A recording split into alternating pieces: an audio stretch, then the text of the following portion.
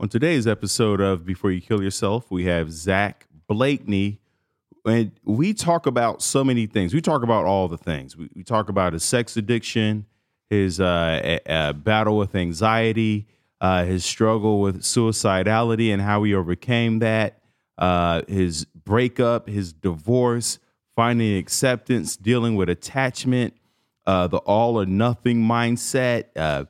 And we also even talk about how important the Mediterranean diet is towards mental health. We even get a little bit into like energy healing from Reiki and getting mani-pedis. That's right. Two men talking about getting mani-pedis and the joy of that. We even talk about gratitude and how to show it. A lot of people don't realize exactly what it means to be grateful. And so we delve deep into the gratitude of that. We talk about impulse control and how to reduce that, books to read, the importance of pain and how that accelerates your desire to change. We talk about how to trust your feelings and be vulnerable within a relationship. And then we even talk about the radius of love. So this is an episode you want to listen to from beginning to end. And if you haven't done yet, go to thrivewithleo.com for one-on-one coaching with yours truly. You know, I've been in the trenches mentally, emotionally, physically, with the feelings of feeling alone and feeling like a burden. And I've constructed and developed coping skills and self-soothing techniques that I want to share with you and also personalize to whatever your story is and helping you deal with your traumas and tragedies and turning those into trajectories. Let's get to tomorrow together. With that said, let's get into the episode. Zach Blakeney, I'm excited to have you on. You are a performance coach, a transformation coach.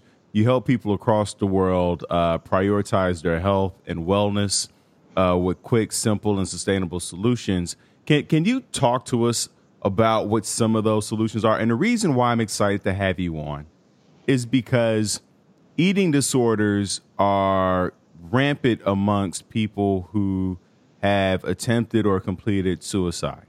And one of the things that you work on is mindset. And part of, at the root of an eating disorder for a lot of people is their mindset around food, around their body, around what success is, around the meaning of life. And so we do, and I understand like your specialty is not specifically eating disorders, but we are talking about mindset and transforming the way people think about themselves, the way they think about life. And so I'm excited to hear how you help people optimize not only their mental health, but their physical health. Yes. And I don't really have, like what you said, that, an upfront experience consistently with eating disorders, but I have in my past and still currently do coach some bodybuilding competitors. And with bodybuilding, you get into a very all or nothing strict diet. And once a lot of bodybuilders are released, it's very difficult to not binge eat. And binge eating is the result of being malnourished and not having some nutrients that they had, like sugar and carbs and things like this. And then also it gets compounded as the body, gets to one extreme level of looking almost unrealistically, godlike, to putting on some fat and the body dysmorphia that comes with it, and then the depression that comes with the binge eating. And it's very much a cycle. And it's actually one of the things that truly started to spark my mindset coaching was I realized that, I had a coaching package that, set somebody up for success to the show, but really the most crucial part was their recovery or their reverse from the show to maintain this healthy lifestyle that they actually obtain during prep. Like, it's not healthy to get to, low body fat percentages. It's not healthy necessarily to put your body through these extreme measures, but you're eating healthy food. You're going to the gym. You're doing things that are healthy practices. So when this started to happen, I realized that I needed an extra 4 weeks of coaching afterwards. And it gave me a lot of insight into exactly what you were talking about with, how, stressful environments, how expectations of how we think we're supposed to look, and also what we think other people perceive us as what we are supposed to look, can influence stress, anxiety. And once we get into this state, this fight or flight state, we've now lost almost all of our critical thinking skills. We've lost what it is to activate our prefrontal cortex, which is the CEO of our brain, right? It is the thing that says you should do this or you shouldn't do this. And we're not activating this portion of the brain. It's almost impossible to not act with the limbic system, that reptilian part of the brain that is the emotional, part. It is the one that stimulates our emotions and our thoughts. So what I realized, and again, when I started to work with my competitors post-show, was that it was like what you were describing, it is a compounded problem. There are multiple things that are happening: perception of self, perception of others, expectations, and a lot of these things were based off of practices of just being in an unrealistic environment of what contest prep was. So then I started to look. I said, okay, what are we going to do here? And also with my own internal battles that I had faced, I was able to use a lot of the practices when I went to see. I've seen an anxiety therapist. I've seen a sex addiction therapist that I'd love to dive into after this. And I used these practices of impulse control, because that was step number one. Okay, you need to understand that the impulses that your brain is creating thoughts of you doing something is not actually what you need to do. It was a revolutionary thing where I realized that my thoughts are not me and your thoughts are not you. You have the choice to choose which thoughts you believe and embody to be actually you. So I used a trick, and the trick is the observer. And I'm sure you're familiar with it, being a psychologist, that, an observer is the being is actually you, where you can decide, what route you want to go on and what thought you want to follow and chase. And a lot of this comes more from experience, because I can sit all I want and tell somebody preventatively, here is what's going to happen to you if you do X, Y, and Z. And they'll say, oh, yeah, no worries. I'm just going to eat a couple of things, get going, and, I'll be fine. But then the experience of losing your discipline for a week or two, and then also having the emotional reaction, is truly what the moment that people say, oh, this is happening to me. Now there's some awareness, right? This is happening to me. So I find to actually get somebody to realize that they need to change from a certain spot is two things. One, you need the painful experience. You have to learn from it. Now, it doesn't need to be prolonged. It does not need to go forever or for 6 weeks or 8 weeks or 10 weeks. But you need it. And then also you need to use that as motivation then to now start taking in the new information and learn the new information that you need to be able to battle this certain thing. So does that make sense? Because I kind of wired through a lot of different ways. But the main tactic is, realizing that you need to take a step back and not attach yourself to the thoughts, and that you have the control and you have the power to be able to choose which route you go. When you say take a step back, sometimes when you're in it, right, when that flood of anxiety, when that flood of impulse hits us, just like right now, I just ate a whole bunch of cookies, and when that hits, it's hard when you're in it to take a step back.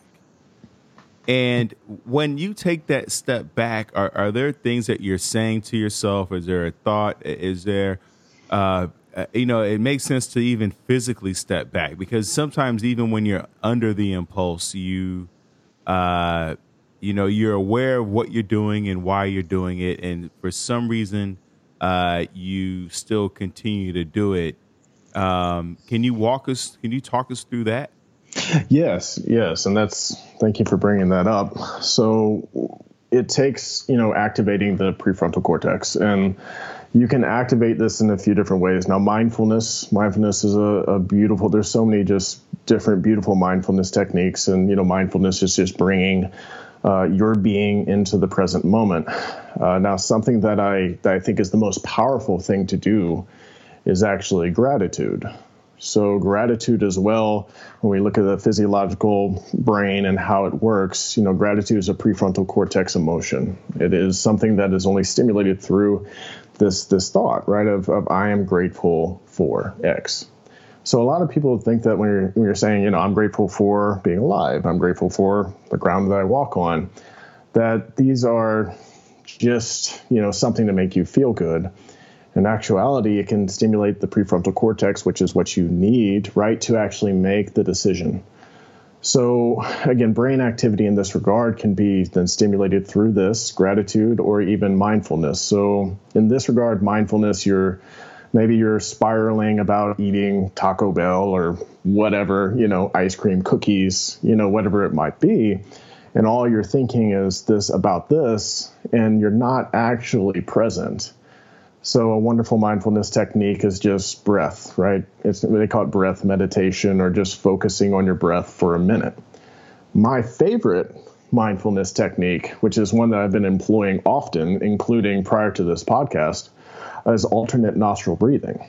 Now, alternate nostril breathing is powerful in so many different ways and can be used in so many different ways, but simply breathing through your left nostril, imagining the breath going into actually your brain, almost like the oxygen fills your brain, breathing out the right nostril, back in through the right nostril, and out the left. So this is a repetitive thing that you can do you can feel the benefit of it maybe in 5 or 10 seconds. If you do it for a minute, you've almost completely forgotten what you were talking about. You also reduced your sympathetic nervous system, the fight or flight, which is where these thoughts and these impulses are coming from, increased your parasympathetic nervous system, the calm, the relaxation, and by doing so, increasing your critical thinking skills. So if I were going to give you okay, somebody's having an impulse to eat cookies, and they don't want to eat cookies because, you found out through eating a bunch of cookies that you feel guilty afterwards. And that guilt is kind of makes you feel bad about yourself. And, that's kind of the loop we find ourselves in sometimes. Sitting back, doing two things, saying, what, I'm grateful that I have the option to eat cookies. Maybe doing a breathing technique like alternate nostril breathing.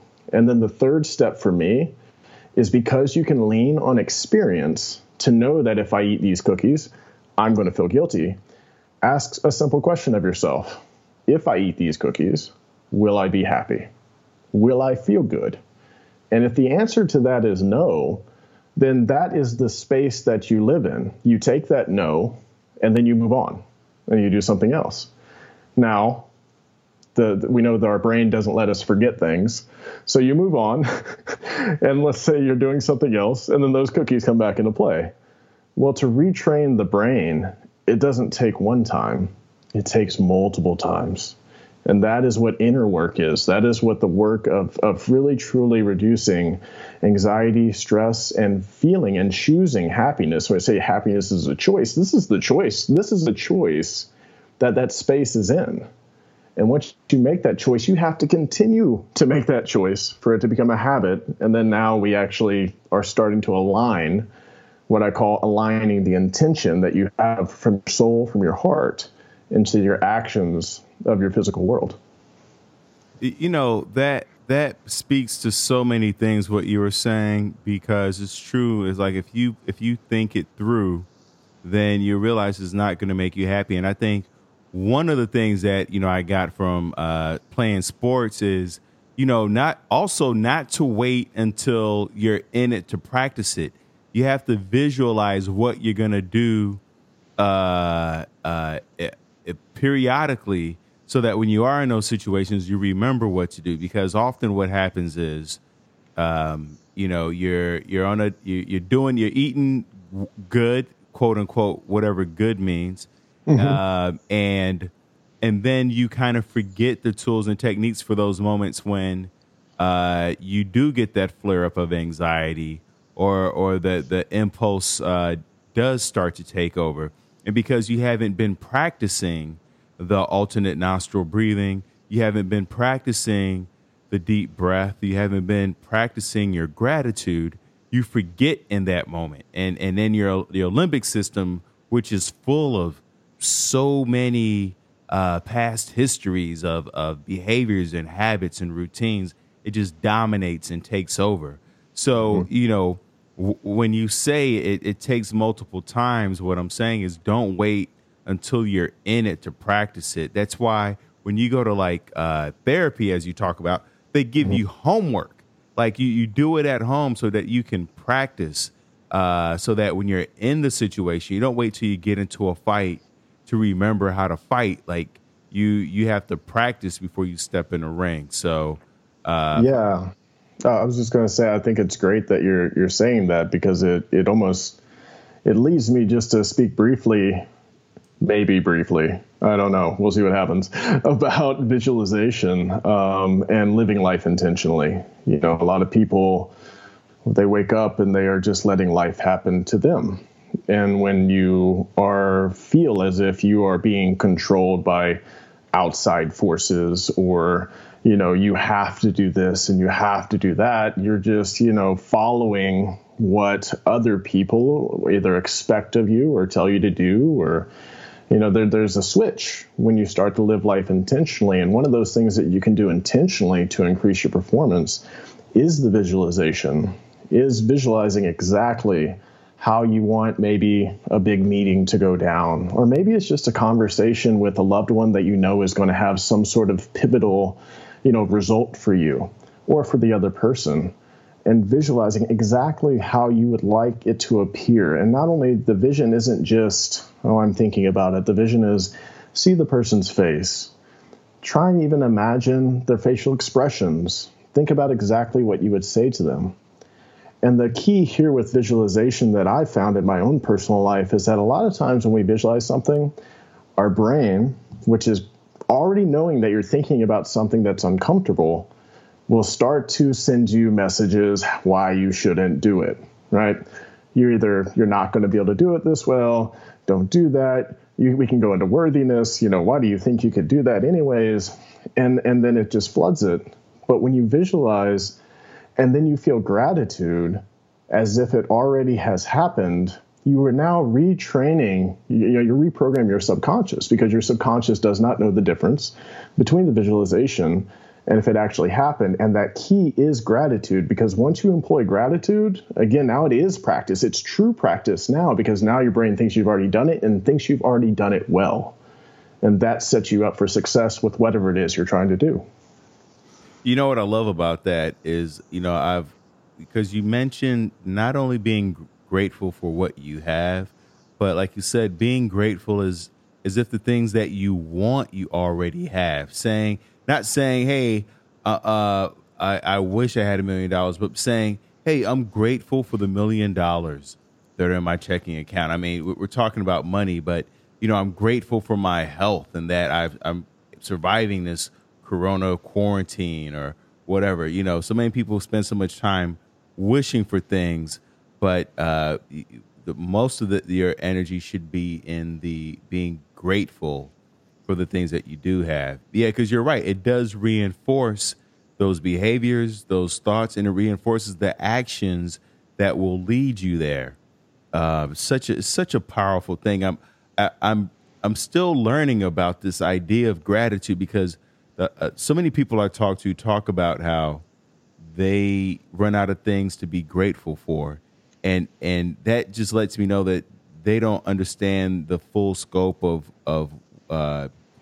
gratitude and being grateful for things. Because it's not just for yourself, it's for other people. To be grateful that, a family is at home eating dinner, amicably, or that there are school systems and that there are paved roads. Like, it doesn't just have to be for you. We can be grateful for our country, our neighbors, and the world around us. We can expand that scope of gratitude. Yeah, and what's really cool, and I've come across the same, especially right now, is that the brain studies and scans show when somebody is hooked up and we're watching the activity of the brain, that the sentence does not need to be completed. By simply saying, I am grateful for blank, the word grateful starts to switch you into the prefrontal cortex. You don't have to finish the sentence. So even when people think that they have nothing to be grateful for, they can literally just say the sentence without the end result and still get the switch into the prefrontal cortex that allows them to get out of that fight or flight, state. That's fascinating. There's a book, The Upward Spiral, the neuroscience on depression, and he mentioned the same thing, that you don't, part of it. There's a research that shows that you don't, like, the best way to enjoy a movie is to actually not even finish the movie. Because what happens is your brain ends up completing the movie, and it actually gives you a better ending than whatever they came up with. So a lot of times my friends get mad at me because I walk out of movies all the time. I'm constantly walking. And I don't do that with every movie, obviously, but there are a lot of movies like a Marvel comic movie or something that's just kind of a popcorn movie. I'm always walking out of those movies. I walk out halfway through, and then in my head, I'm like, he probably dies and they get married or whatever. And it's true. It's like, you don't feel like when you complete something like a movie or a book, you have multiple emotions. There's that, satisfying, you feel satisfied that you completed something. So you get that dopamine rush of getting something done. But then there's also the anxiety of like, what am I going to do next?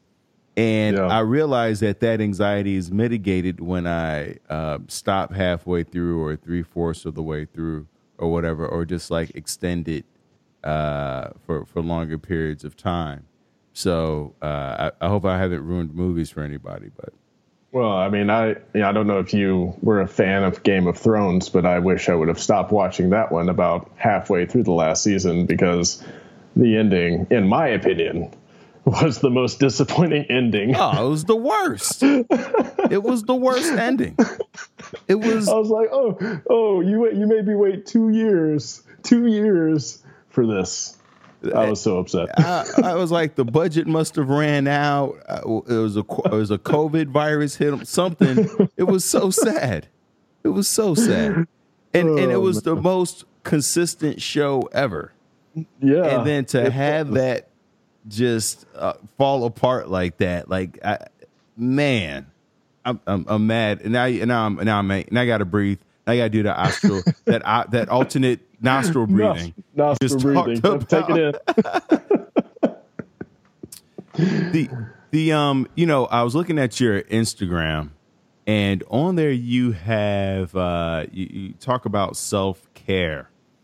And I forget the guy's name, but it was a few episodes back when my buddy was talking about how he goes to get manicures and pedicures, and it's just to tell himself that he, one, it feels good, and also just to reinforce the importance of self-care, as you talked about, being a super giver is about giving back to yourself.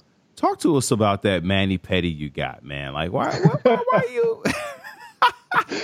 Well, I'll say this. It was my girlfriend's birthday. Oh, of course, she's a scapegoat. Yeah, it couldn't just be your idea. I don't normally do something like that, but I don't not enjoy it. It was fun for sure. And really, when I think about, doing something like that, and it can translate into really anything that I call a form of stillness. Right? So stillness is a mani-pedi, or stillness as easy as going for a 20-minute walk and disconnecting from everything. And it's a lot less expensive going that route as well. So, I enjoy doing that type of thing. I enjoy going to the other things, infrared sauna. I do a float spa, which are these, deprivation float tanks, meditation daily. These things, it doesn't, I guess what I'm saying is that the source or the medium in which you do something for yourself does not matter. It's that it's important to you. You know that it refreshes your mind and it brings you this peace, this happiness that you're looking for. And that's just so incredibly important in today's world, because today's world is filled with pressure and, to perform. It's filled with, you must go as fast as possible to catch this person or this person. And that is where a lot of our stress, a lot of our anxiety as a nation, or even as the world, is housed.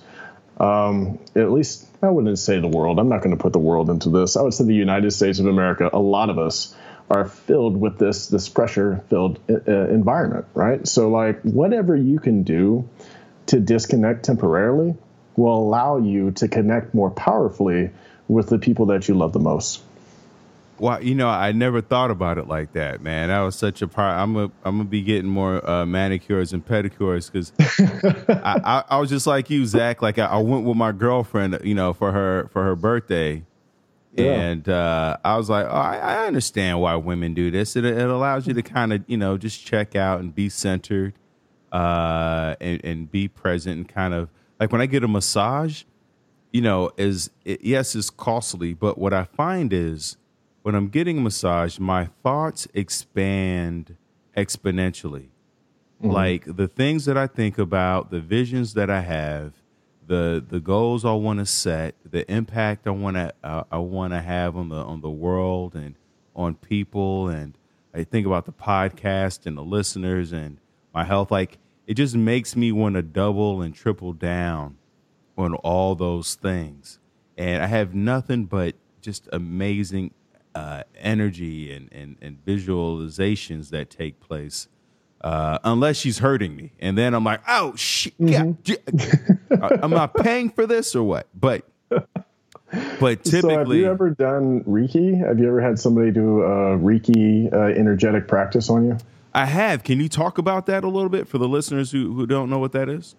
Sure. And I'm not, well versed in it, but I have Reiki done on me. And I understand what it is, but essentially, your energetic system, that is your body, that's represented by chakras, and these chakras, although it is a Eastern philosophy, all these chakras match up with where you're going to feel energy most prevalent. So what a Reiki master will do is will align, or what would I say? It's not really line. It's balancing these energies that might be off in these certain areas on your body. So when you were telling me, that's why it brought up to me, is that when you were telling me that, like, when you're getting massaged, that certain areas, or that when you're getting massaged, that you have visions and everything else, it's very likely that these certain areas are actually where you house different thoughts about maybe your past, maybe the future.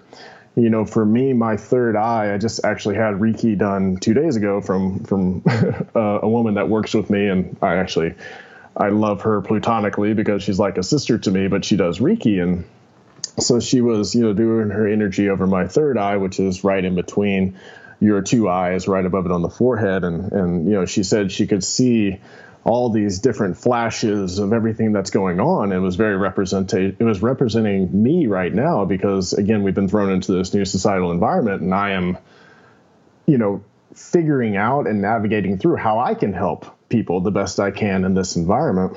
So that's really what Reiki is it is a way to balance your energies in each one of these chakra areas on your body. And a lot of time when it's being done, it will stimulate different thoughts, maybe even thoughts that have been suppressed, of childhood. Or for me, my father came up 2 days ago, and I don't have a bad relationship with my father, but I hadn't, it wasn't like I was actively trying to think about it. It was stimulated by the area of the body that she was working on. And for anybody for myself, like I said, I've done the therapy in which, I talk. I've gone to an anxiety therapist. I've done cognitive behavioral therapy, but I found it to be helpful for sure. But I have found that energetic healing for me has moved me forward faster, and also will rebalance my energy, my own anxiety, my own fears faster as well. Well, you know what I also realize is, going back to when you said, I am grateful for, and you don't have to complete that sentence. What I found is that when I book any type of self-care session, whether I book a massage, whether I book energy healing, just the process of booking it, of going, of finding and setting a time and setting a schedule, it improves my energy tenfold. You know, even before I've laid down to get the massage, I'm already in a better mood because it's that anticipation of knowing that whatever I'm going through now, whatever the struggle is or the challenges are, there's going to be a moment for me. And I think a lot of anxiety is built up around, am I going to get some time to myself? Am I just going to be, putting out for everything and everyone else? Is anybody going to take care of me?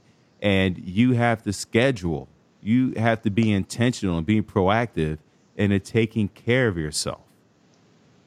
Yeah, absolutely. I mean, that is when we go back to, our society. I truly believe that we're programmed to think about others before ourselves.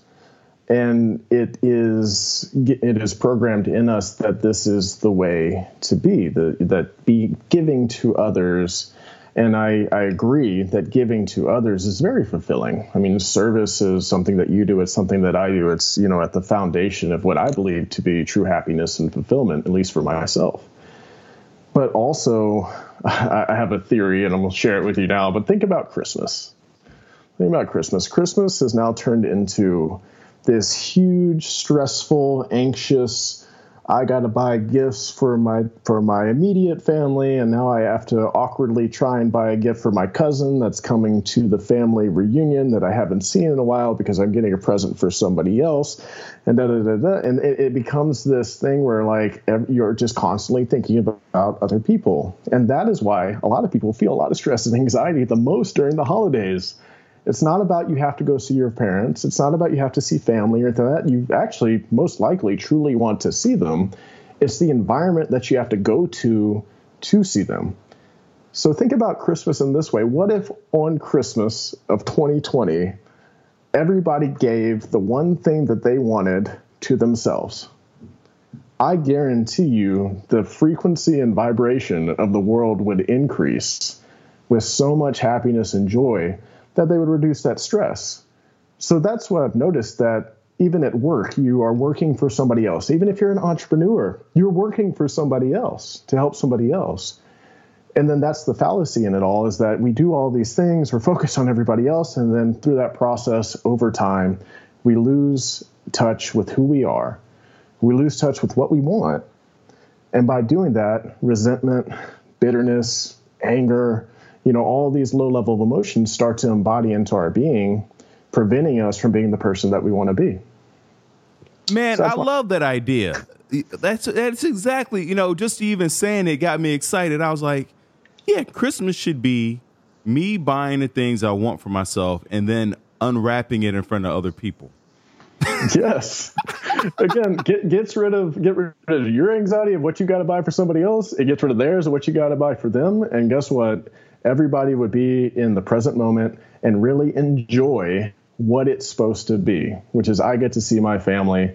I don't have to work for a little while, and I get to just relax and not have to worry about anything. And it should be on neutral territory. You shouldn't have to go home to the place where all the things that happened to you happened. It should be at some lodge in Pacoima or something like that. Pacoima is probably not a good place. Let's petition for free lodging during Christmas too. All the hotels, Airbnb, you got to listen up now. You're giving it up for free. That's our gift.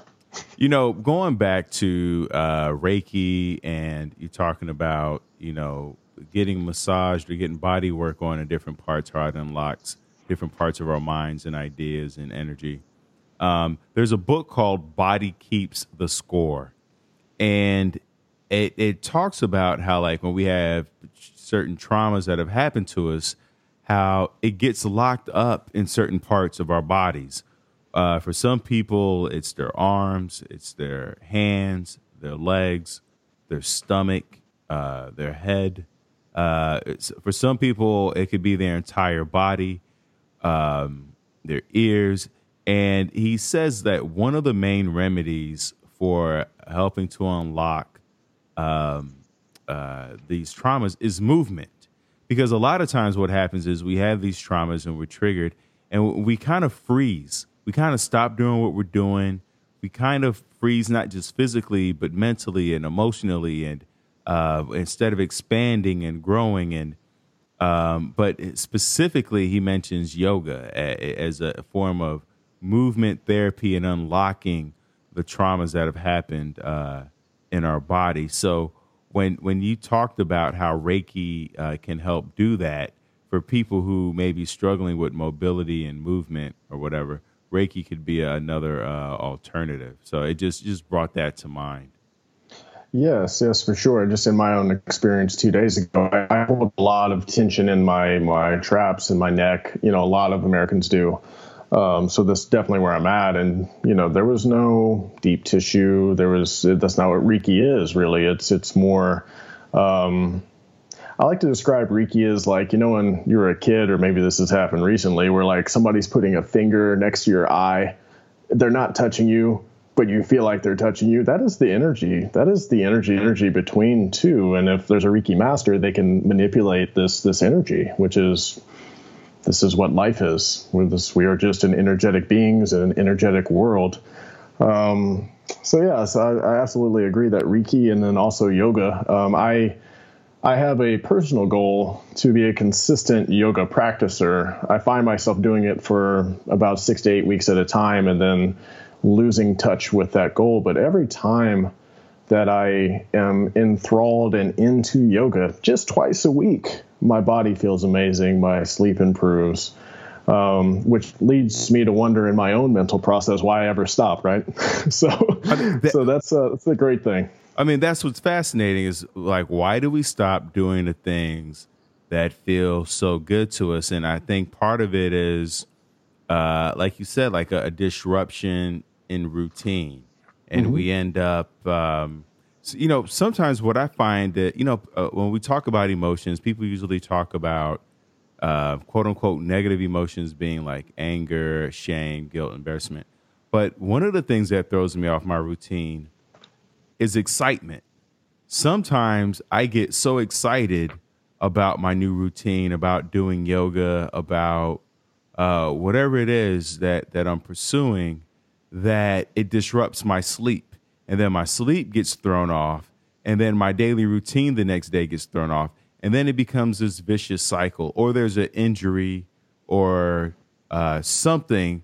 But excitement is one of those emotions that I'm learning to manage, because the excitement can very easily turn into a little bit of not mania is a strong word, but like a maybe hypomania, and then I can't. It's almost like the first day before school, where you can't sleep and you got your clothes laid out and things like that. And I find that when I excited about a new routine or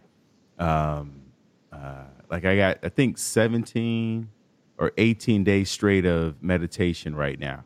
And I feel myself get excited. And then, it breaks the routine. Yeah, that's amazing, man. The meditation that I practice is a mantra-led meditation, or more commonly known as transcendental meditation. And it's a wonderful remedy if you do get a bad night's sleep, because it's 5 times deeper rest for your brain than sleep. Because, when we sleep, our body is at rest, but our brain is very active. And when we meditate, at least with transcendental, your brain is at rest, and your body is still awake. But, it's an amazing thing for me.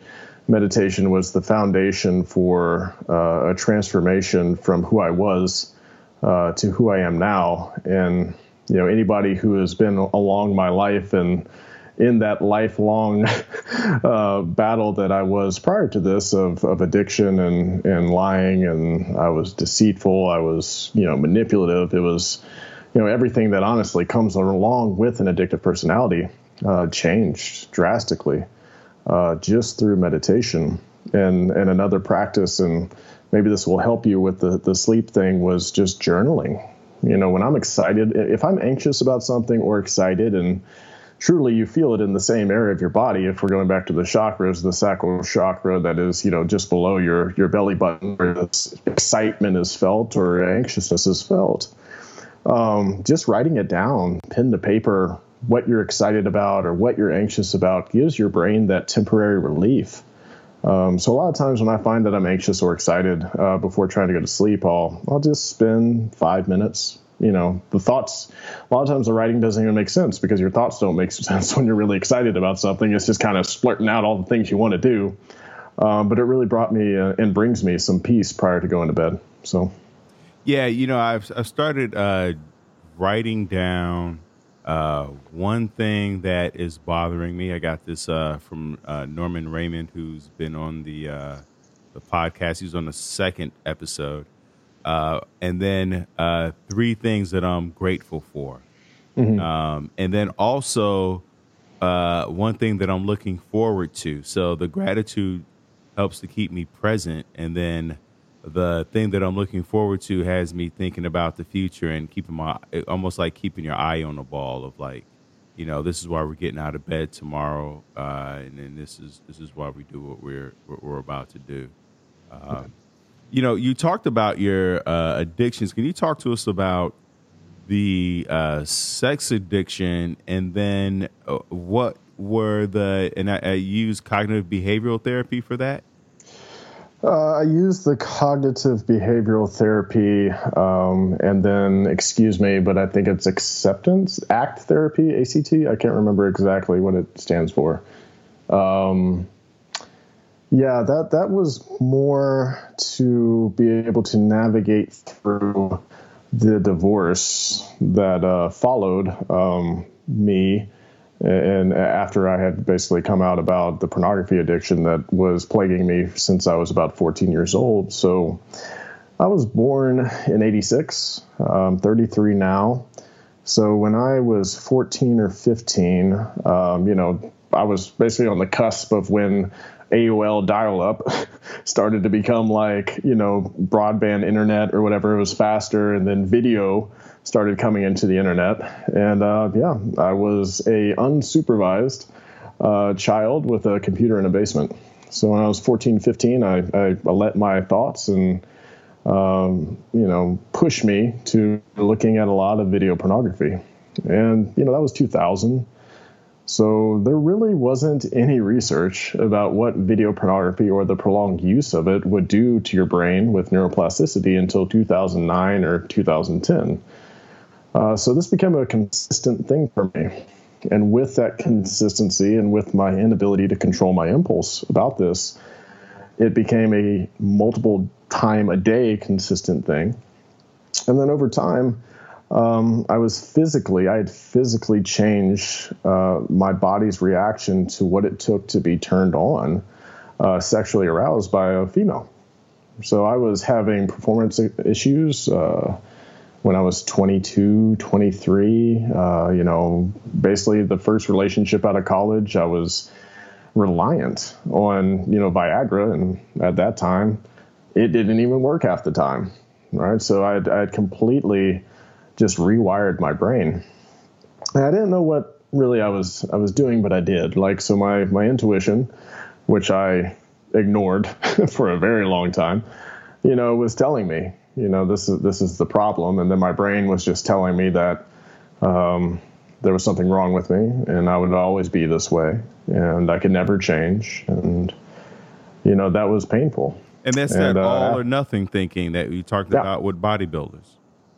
Yeah, absolutely. And this was it was a problem. And when my relationship ended from my college sweetheart, I had a little bit of a hiatus before I met my ex-wife. And when I met with my ex-wife, of course it was still an issue, but the connection between the two of us was so strong that I felt like I was cured.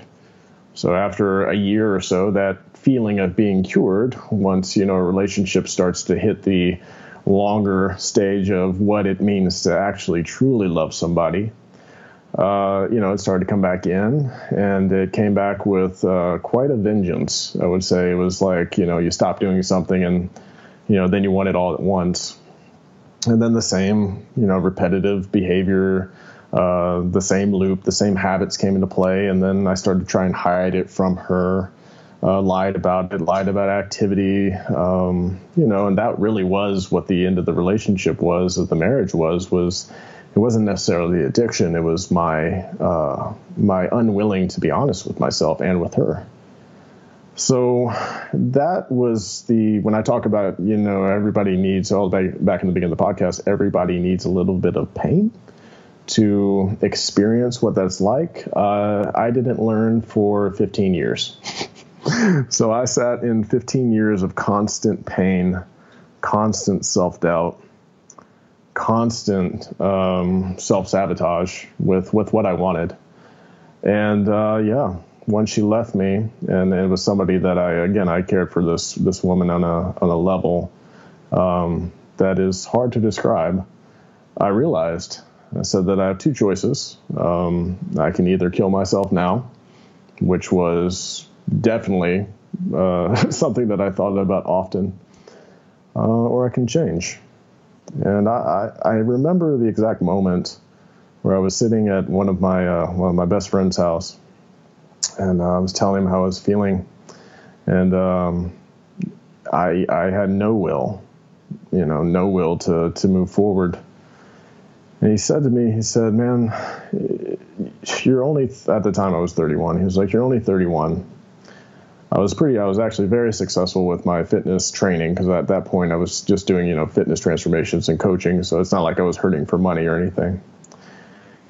It was like, "I've seen you do so much with so many people." It was like, "When have you done anything for yourself?"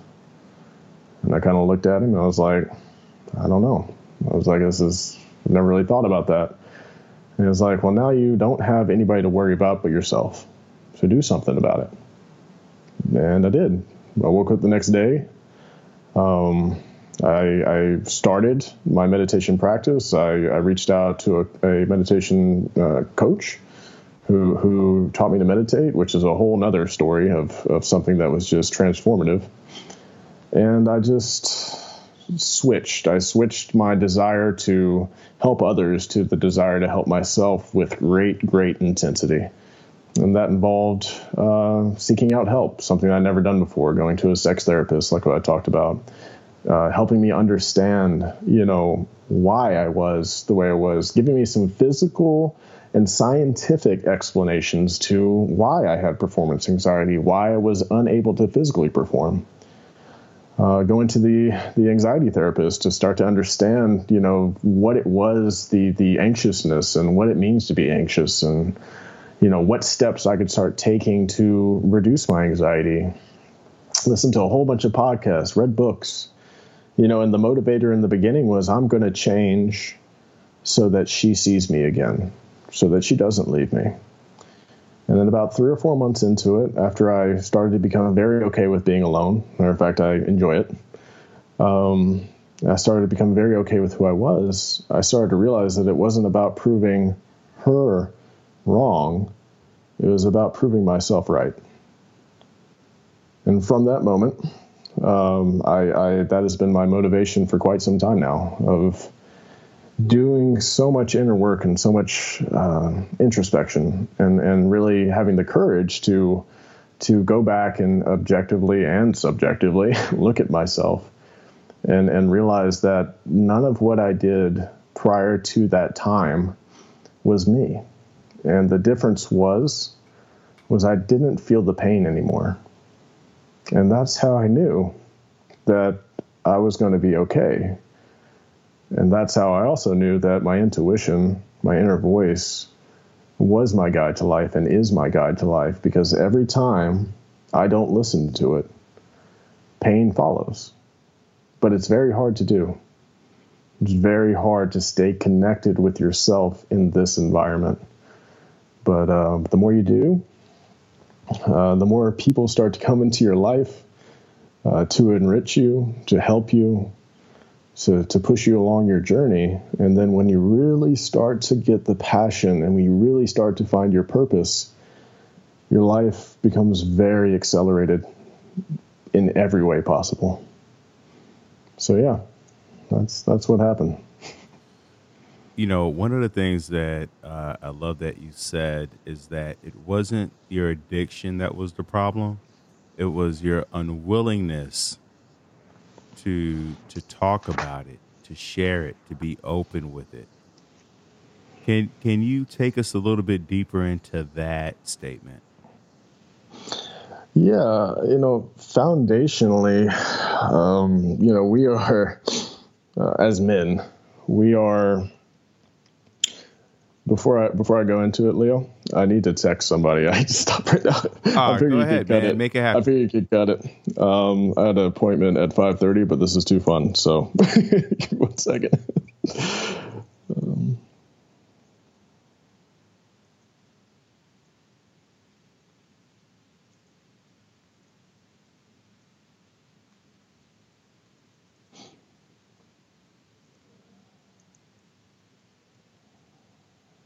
Okay. So, when men specifically, boys were growing up, the be a man, this is a topic that I feel a lot of people speak about now to bring more awareness to this. But, being a man typically meant, that you were in some sort of quote unquote alpha. You were good at sports, you're good with women, sexual prowess, you want to make sure that you don't show weakness. And as I grew up in my own environment, getting into my teens, getting into college, it only got, compounded because you're around a whole bunch of boys that all think the same thing and tease each other for it. And, the one moment you show weakness, you get made fun of for it. So it influenced me. It influenced me, one, to not be honest with myself, to be like, yeah, I'm good. Oh yeah, that girl over there, man, we had fun last night. All the stupid things that really mean nothing now. But at the time, they mean everything. Social acceptance is probably one of the biggest things that people have to strip down, because you realize that society and most people have it wrong anyways. They influence you to think that you should be a certain way that you're not. And that behavior is learned at a very young age. And as you get older, and as I got older, it influenced me to not be real with myself, to not be real with others. Even when I was a fitness coach only, people would ask me how my business was going, and I would fabricate. Oh, I made so much this year, and I did this year, and, all these different things, because it was validation for me. And after a while, at least for myself, the lines were muddled. I didn't know what was true and what wasn't, right? I didn't know how I was really doing. If you asked me how I was doing, it was always, I'm good, or I'm doing well, awesome. All these different things that just people are subconsciously programmed to say back. So what it did is it created a lot of tension. A lot of tension with me and my relationships, a lot of tension with my relationship with my clients, because being strong was, you want to tell me something's wrong. What's wrong with you? Just follow the plan, right? So there's these. It was detrimental to every part of my life. And then when this happened, and people started to come out, some very influential people started to come out. I mean, Brene Brown being the champion, of vulnerability, and watching some of her videos, and even watching her videos as a man watching a woman talking about being vulnerable, a lot of it started to make sense. So prior to, this experience where my wife ex-wife chose to leave me, I was already starting to open up a little bit, and it's actually what influenced me to come totally clean to my ex-wife about everything. I lied. This has been a problem. This is how bad I was dishonest with myself. I remember when this was the pivotal moment when she had already chosen to leave, and we were leaving the gym together, and she grabbed my hand, and I was like, oh, this is nice. We get into the car, and a pornography addict doesn't care what medium you use. So of course my phone was easy access, and unfortunately it's easy access for a lot of American men. And she had seen in my in private browsing what I was looking at, because even if it's in private, by the way, guys, if you continually do it over and over again, it'll still be a safe search. And she asked me about it, and I lied. And then she showed me my phone, and I still said it wasn't me, with the evidence in front of me. And it took me, a couple of more denials before I said, you're right. I started breaking down, started crying. And so now I live differently, right? So now I live with an ability, and I call it an ability because it's a superpower. It is a superpower to be able to be totally open and detached from my mistakes, from who I was, and understanding that, the fact that I know who I was allows me to create who I am.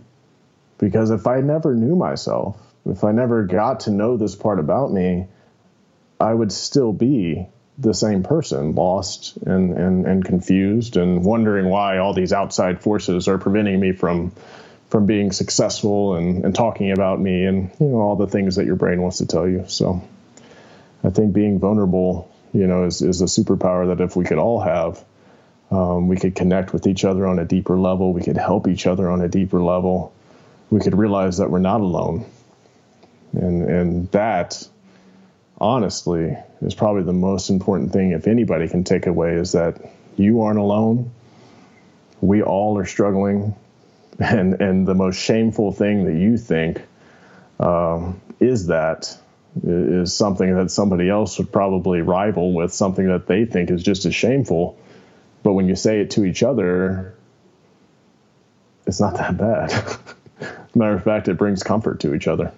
It's almost like singing, right? If you're a horrible singer, but you are singing a chorus with 1,000 other people, it sounds beautiful.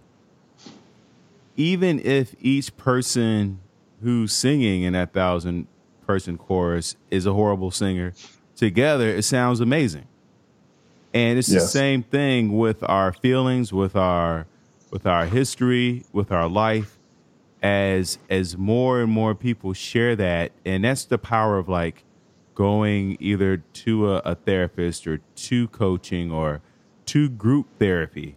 When you get to hear other people's stories and you're sharing your stories, and now your story doesn't sound as shameful and as embarrassing, and not that those emotions don't serve a purpose, but like you said, you feel less alone when you share your stories, and then you realize other people have similar stories. Yeah, absolutely. And then like what you said, shame and guilt, they do serve a purpose, but you don't need to sit in it. Nobody needs to sit in it.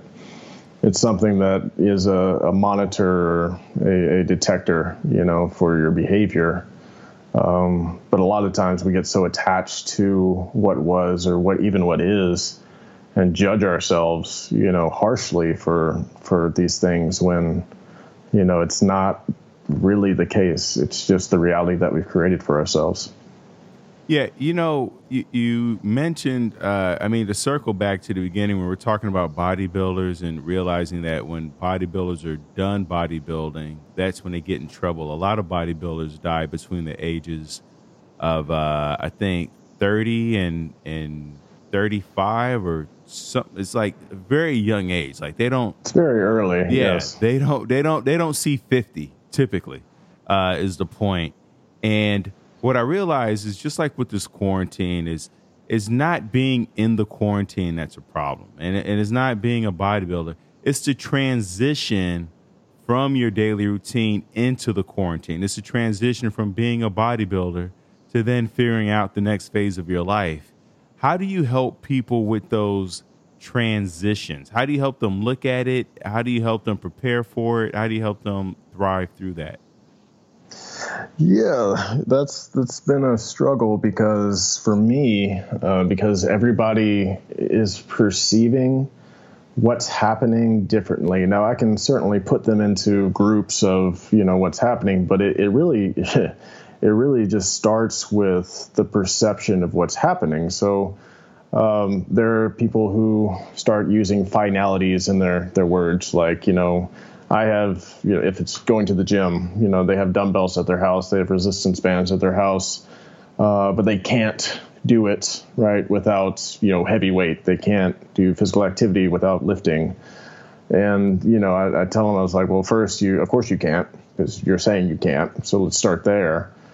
So I work with a tool that you've probably used before, which is framing, right? So we need to frame this a little bit differently in your brain. We need to realize that, just because you don't have a gym doesn't mean that physical activity is not important to you. Because a lot of the people that now we're about 3 weeks in, and I'm actually getting people that are contacting me about training, they're giving me a story, which is I feel like I've lost myself. I feel like I'm losing everything that I worked for, and I've got to get out of this. So again, that little bit of pain, right, is now accelerating the desire to change. And then the other thing is in our home, and this is a study that I actually read when I was in high school, because my father wanted me to do better on my SAT and my test taking. So there was a study where the students that would study in the same room that they take the test made better test scores. Well, your home is the same thing. Because at home you're used to relaxing and you're used to going home and unwinding and doing nothing. That is the environment that your brain is used to. So when you try and bring physical activity into an environment of relax, it's hard to get into it because you're not in that gym environment. So what can you do? The simple thing is you have to just stop thinking. My mantra right now for most everybody is don't think, just do. This is what you do. The more you think about it and the more you negotiate with yourself, the less likely it is that you're going to do it. So use a mindfulness strategy. Use alternate nostril breathing. Use gratitude. Say, I'm grateful for the fact that I get to work out in my home. I'm grateful for the fact that I get to do anything at all right now that I can bring out from my old routine into my home because I can still do it. So using these strategies is just a very powerful way of doing it. And then a lot of times when I share what I just shared with you about the test taking, it's an aha moment, right? So knowledge is power. It's like, oh, that's why I feel this way, rather than beating yourself up for thinking that you are unmotivated and thinking that, why can't I get going? And no, there's actually a reason that your brain is in this environment that it's not used to being this way. So, okay, how do we create habits? Well, you create habits by consistently doing something. And that's how a new routine is created. And I know there's talk, 21 days, 30 days, habit, whatever. That's the fallacy of that whole statement, is that when you start putting an end date on some sort of behavior, it makes it more pressure. Like, it makes you not want to do it even more because you're attached to the outcome. And when you work with the attachment of the outcome, you're not going to work at the level of performance that you want to do it at. So it's the same thing here. So another one of my advice was like, when this first happened, at least in Austin, Texas, it was like, okay, gyms are shut down for 2 weeks, and then we'll be back. And I instantly, I was like, all right, that's bullshit. This is going to go a little bit longer than that. And then after about 3 or 4 days, they're like, oh, we're going to extend it to April 30th. And then everybody who had set that expectation in their head of 2 weeks was, hit even harder because now they're disappointed. And then now they're like, oh, April 30th. I'm like, y'all need to stop thinking that way, because I promise you, you need to start thinking like this is life now. And once you start saying that this is how this is, I want to keep my health and fitness, as a priority. I want to, if you're doing mindset or inner work, I have more time to do my inner work, to work on my mind. I have more time to be with my family. I can work from home if you have work right now and you're lucky enough to have work. So you have all these things that you had in your former life. You just need to reframe it, right, into what this is now. So that's kind of been the strategy to help people transition. And so far, it's been what I would consider moderately successful, because it's very, very hard for a lot of people to grasp this concept. Some do, and some do it faster than others. And then some are still kind of come around to it. But it's like, how much pain are you going to take before you hit that moment where you say, I've had enough? But yeah, that's how it's been working. Man, you're absolutely right. As soon as this quarantine hit, and me and my girl, I'm at her place, and I was like, wow. At first, I was like, how long am I going to be here? Because I live in LA, she lives in San Diego, and we didn't want to be away from each other, so we decided to be in San Diego, and then I just told myself, I said, this is it. You're here. You don't have a place in LA. Like, I mean, like I'm forwarding mail and things like that, but I just accepted this as the new normal, and not to look backwards, because even when we go back, things are going to be different, whatever that means. Yeah. And so to only be thinking about forward and how do I thrive from here forward? You're absolutely right. Well, and the other thing is okay, so when we get to go back to freedom, it's going to be a hard transition back. That's what they're like, I can't wait to go back. I'm like, cool. All right, that's great. So let's say it takes 2 months. And then for 2 months, if you're one of these people that is having trouble adapting into this new environment, think about what two or maybe even 3 months of inactivity, eating poorly, not working on yourself, and being isolated or feeling isolated is going to do for you and your being. You're going to most likely slip into a form of depression, a form of self-loathing, a form of, low-level feelings. And then when we actually get to be released, you're not going to be ready. You're not going to want to go outside, because the other thing that happens is you get set into a new routine, because now you're in this new routine of being in the house. So for the people that can adapt quickly, as quickly as possible to this routine, you're also teaching yourself valuable habits and giving yourself valuable insight to how you can transition faster back to the things that we love to do. Now, I do believe there's going to be, if you want to go get a coffee, see your friends, go to the gym, things like that, those are motivating for sure. But it's not going to be as easy as everybody thinks it is. You talked about your breakup and your divorce and how troubling that was, even to the point where, you were thinking about ending your life. And that's the case for so many people because, at one of the root causes of suicidality, one is feeling like a burden, like the world would be better off without us. But the other part is failed belongingness. Like we don't belong to a group or to a people. We don't feel connected to those around us. And when I was counseling in college, most of my clients, especially college students, college men, boys, that you'd see them attempt after a breakup, like the heartbreak is so intense. And because you had mentioned the social acceptance also is like we really want to be accepted by those who are closest to us is part of our needs, is part of our basic needs to feel accepted. Can you talk about that a little bit? Well, I think what I've found is really we have social acceptance and then we also have attachment. And attachment, in my opinion, if you find yourself in an attached relationship, whether it ends or it remains, you're never going to be happy to the fullest amount because, in this basis, and the basis of attachment is I need, in a relationship, somebody else to love me so that I feel loved. And that's tough. That's a really tough thing because once you have that person and that person rejects you or maybe you don't feel the love, right, that you would like to feel from the other person, as inevitably as time goes on, the feeling of infatuation or I guess the intensity of the feeling of love starts to decline. That is your reliant. And then you start getting in your head, because I've been there. Why am I not? Is she happy? Right? What am I doing that she's not happy? What can I do for her?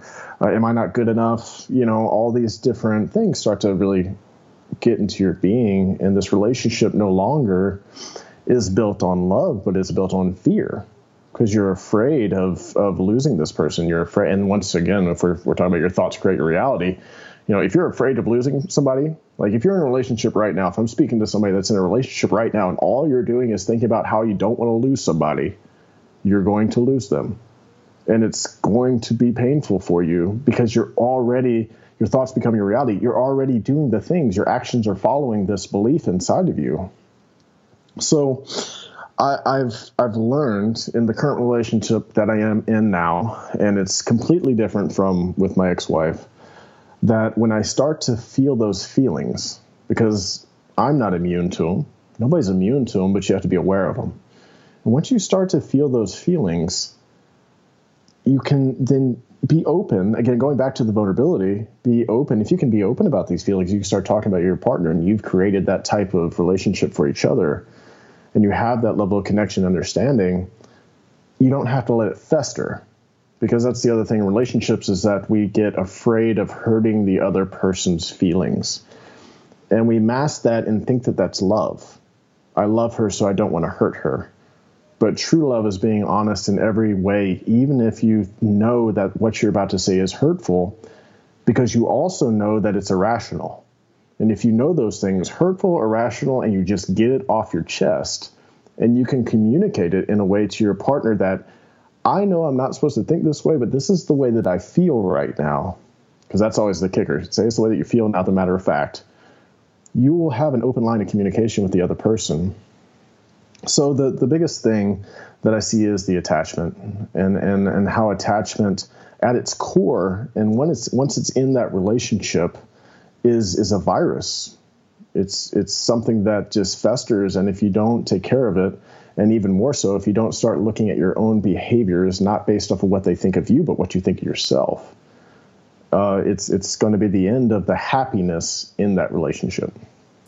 Yeah, because I think that part of what people don't realize is that, by you not being vulnerable and sharing your all the things, how you feel, the different thoughts, the things you think might hurt them. Two things happen. One is the other person starts to sense that you're holding something back. So they start to hold back. It creates this weird type of communication, stunted almost, between you two. And then also you start to pull back.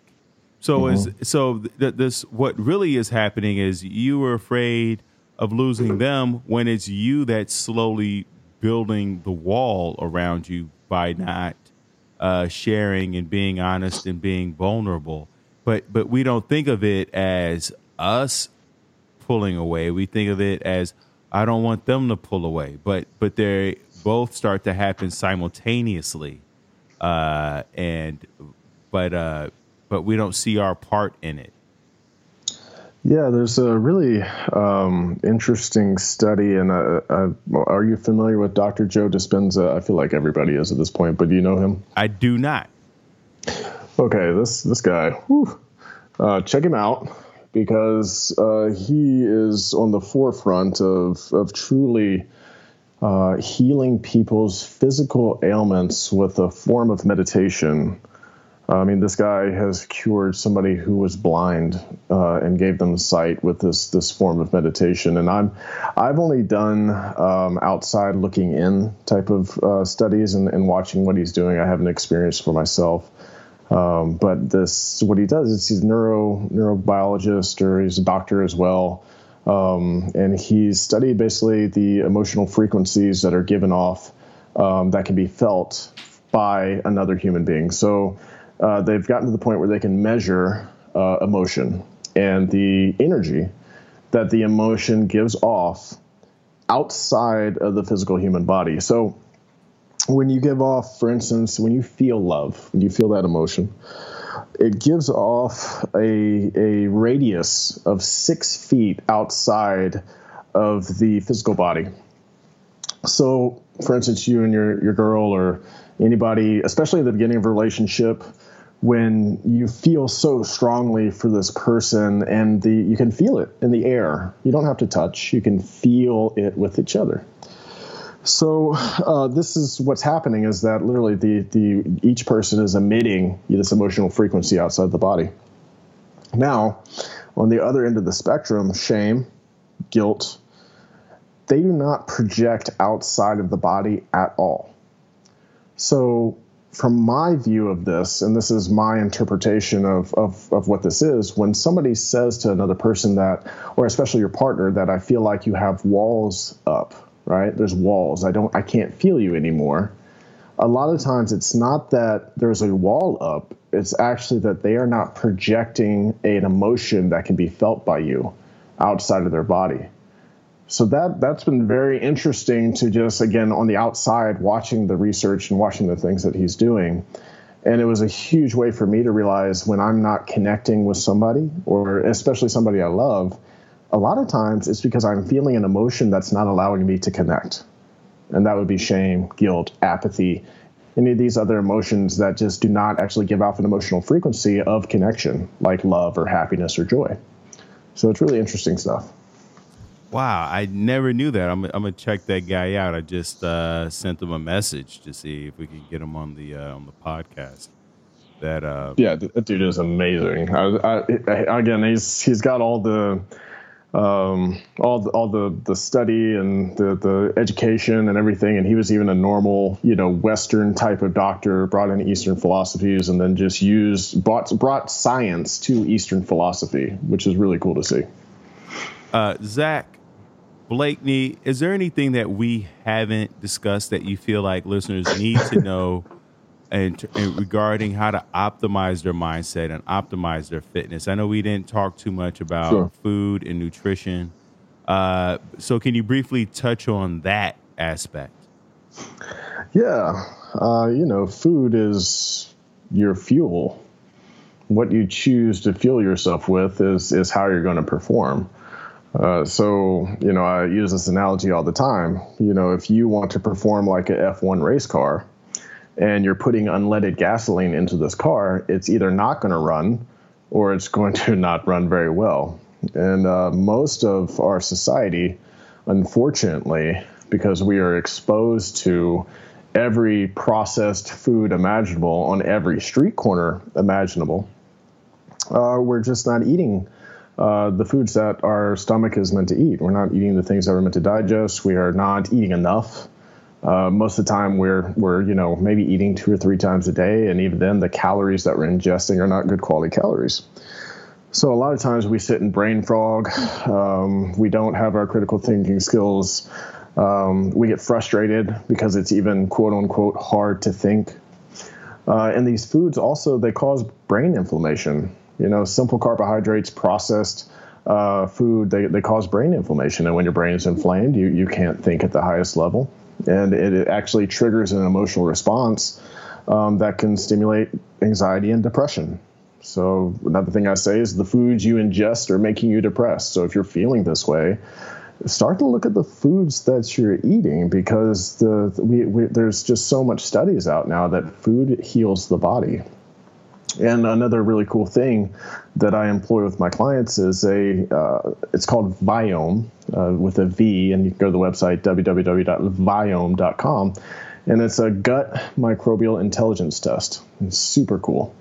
They send out a testing kit to you. You got to take a little bit of your poop onto a little thing and then send it off to them, and they actually give you the exact foods that your microbiome, which is the microbials in your stomach, are able to digest. And what's really interesting about this is that when you look at the standard American, nutrition, health nutrition, food groups and everything, white potato, sweet potato, lean meats, veggies, all these things are classified as being healthy foods. But then each person's microbiome might not be able to digest, for instance, broccoli. I don't know if this is something that happens to you. It happens to me. If I eat broccoli, I get very gassy and bloated. And even though it's a healthy food, it's not actually healthy for my body. So what Viome does is they spit you back all the foods that are your quote unquote superfoods. And then they have your foods you should avoid and then foods you should minimize. And surprisingly enough for me, some of the foods that I love the most, unfortunately, were all the ones I should avoid, like tomatoes, red peppers, coffee. For me, I don't have the microbiome to digest coffee efficiently. And within the microbiome, you have all these microbials that have, and I don't know the numbers here, so I'm just going to use something as a way of relation. Humans, we have like 23 billion strands of DNA, somewhere around there. You have something like 100 billion microbials in your stomach, all with 9 billion different strands of DNA. So what they're finding is that the foods that we're ingesting are morphing the DNA of the microbials, which then are more prevalent than our own human DNA. It changes the DNA of the human being from the microbials, and that's what's causing all these chronic diseases for Americans. Alzheimer's, type 2 diabetes, heart disease, all stimulating from the foods that we're eating. So not only are the foods killing us, right, but if you want to perform at your highest level, and you want to have the energy to perform at your highest level, it's also detrimental in that regard. And then let's go to the other end of the mood. It's going to affect your mood negatively. So there's just more of an importance now than ever, especially in this environment right now where we're seeing our suicide rate start to increase because of what's happening right now. People are losing their jobs. People are isolated. People feel alone. And then what do we do when we feel depressed? We stress eat. We go out and we get, the fast food burger and the pint of ice cream. And then that makes it's a cycle, and it's a downward spiral for your health, both mentally and physically. With that, if I go on the positive side, one of the best diets you can have or adopt if you are depressed or you are anxious is what's called the Mediterranean diet, where more omega-3 fatty acids from maybe avocado or extra virgin olive oil, they actually stimulate the release of dopamine and serotonin when you eat these foods. And lower carbohydrate diets will reduce your brain inflammation as well. So there's actually scientifically a diet that helps most when somebody is feeling depressed or anxious. So this was a long thing about nutrition, but you can see how intricate. If you want to perform optimally, there is your diet, there is the exercise, and then there's the inner work and the mindset. And it sounds exhausting, and it is for somebody that's starting from nothing, from going from nothing. And my biggest recommendation leaving this is start with one. Start with one thing and focus on becoming very good at that one thing, and then move to the next thing and focus really good about being the next thing. Make it a habit. And that's what I do with all of my clients. I don't throw the kitchen sink at them. I just give them a little bit at a time. And let's say, putting a percentage on it, you have 5 things that you want to work on. And you say, that's okay, 100% is happiness. Well, if I can make you happy in 20% of that area, and then 40%, and then 60%, and then normally by that time, you've built the mental strength and you've built the capacity to want to grow, that I don't even have to teach you how to do the rest of it. So that's my advice. I love it, Zach. And even if you're listening and you're like, man, this is all overwhelming, I have to do the Mediterranean diet, I got to breathe out my nostrils, I got to meditate, like all these things. All these things that I practice and that we practice are habits and routines and rituals that have been built up over years and decades. I started meditating when I was in college, when I was 19, off and on for so many years, and then years without ever meditating, and then back on again and back off, and playing with my nutrition for so many years, off and on. And my workouts have evolved and changed and transformed, always tweaking. So, and the inner work and the journaling, that's something I remember my high school teachers would encourage us to do, and I always thought it was useless. I didn't understand it, and I would refuse to do it and thought it was something that only girls did. And now that I'm 44, I see so much value in writing down my thoughts and ideas and feelings and emotions and goals and intentions and things that bother me and things that I'm excited for. So my point is just recognize that this is not about you getting this all in today or tomorrow. This is just about being willing, right? I like that word, just having a willingness to nudge the ball forward a little bit more in your self-care towards your optimization so that we can all thrive together, right? It's about that upward trend. Absolutely. Yeah, absolutely. I couldn't agree more.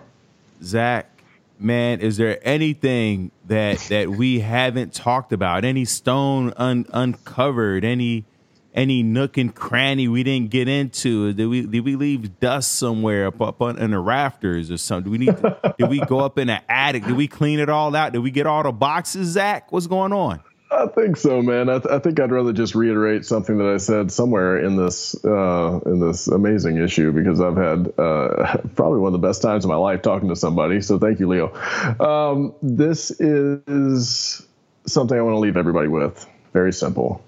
Your thoughts are not you.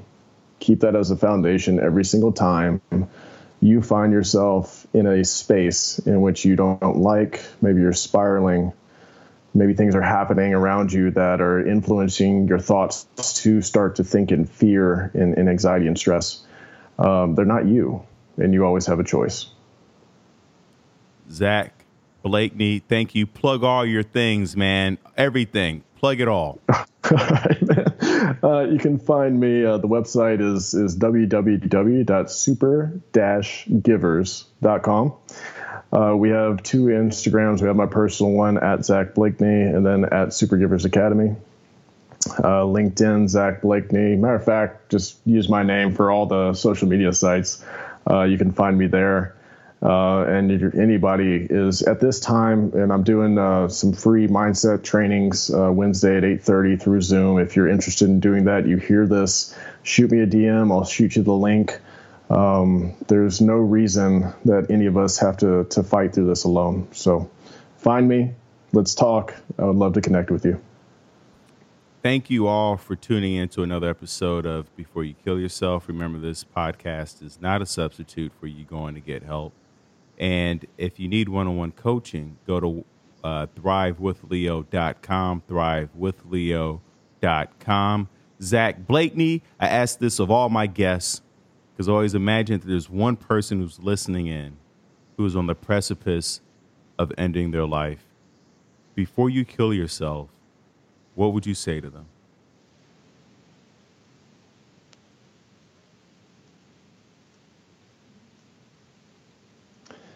What's happening right now to you and how you feel right now is not actually how it is or how it will be. And no matter if you feel like you don't have control, you do. And again, your thoughts are not you. Zach Blakeney, thank you for being a part of this. Thank you all for listening and rating it 5 stars and sharing it with your friends. I'm forever grateful. We will talk to you soon. Peace.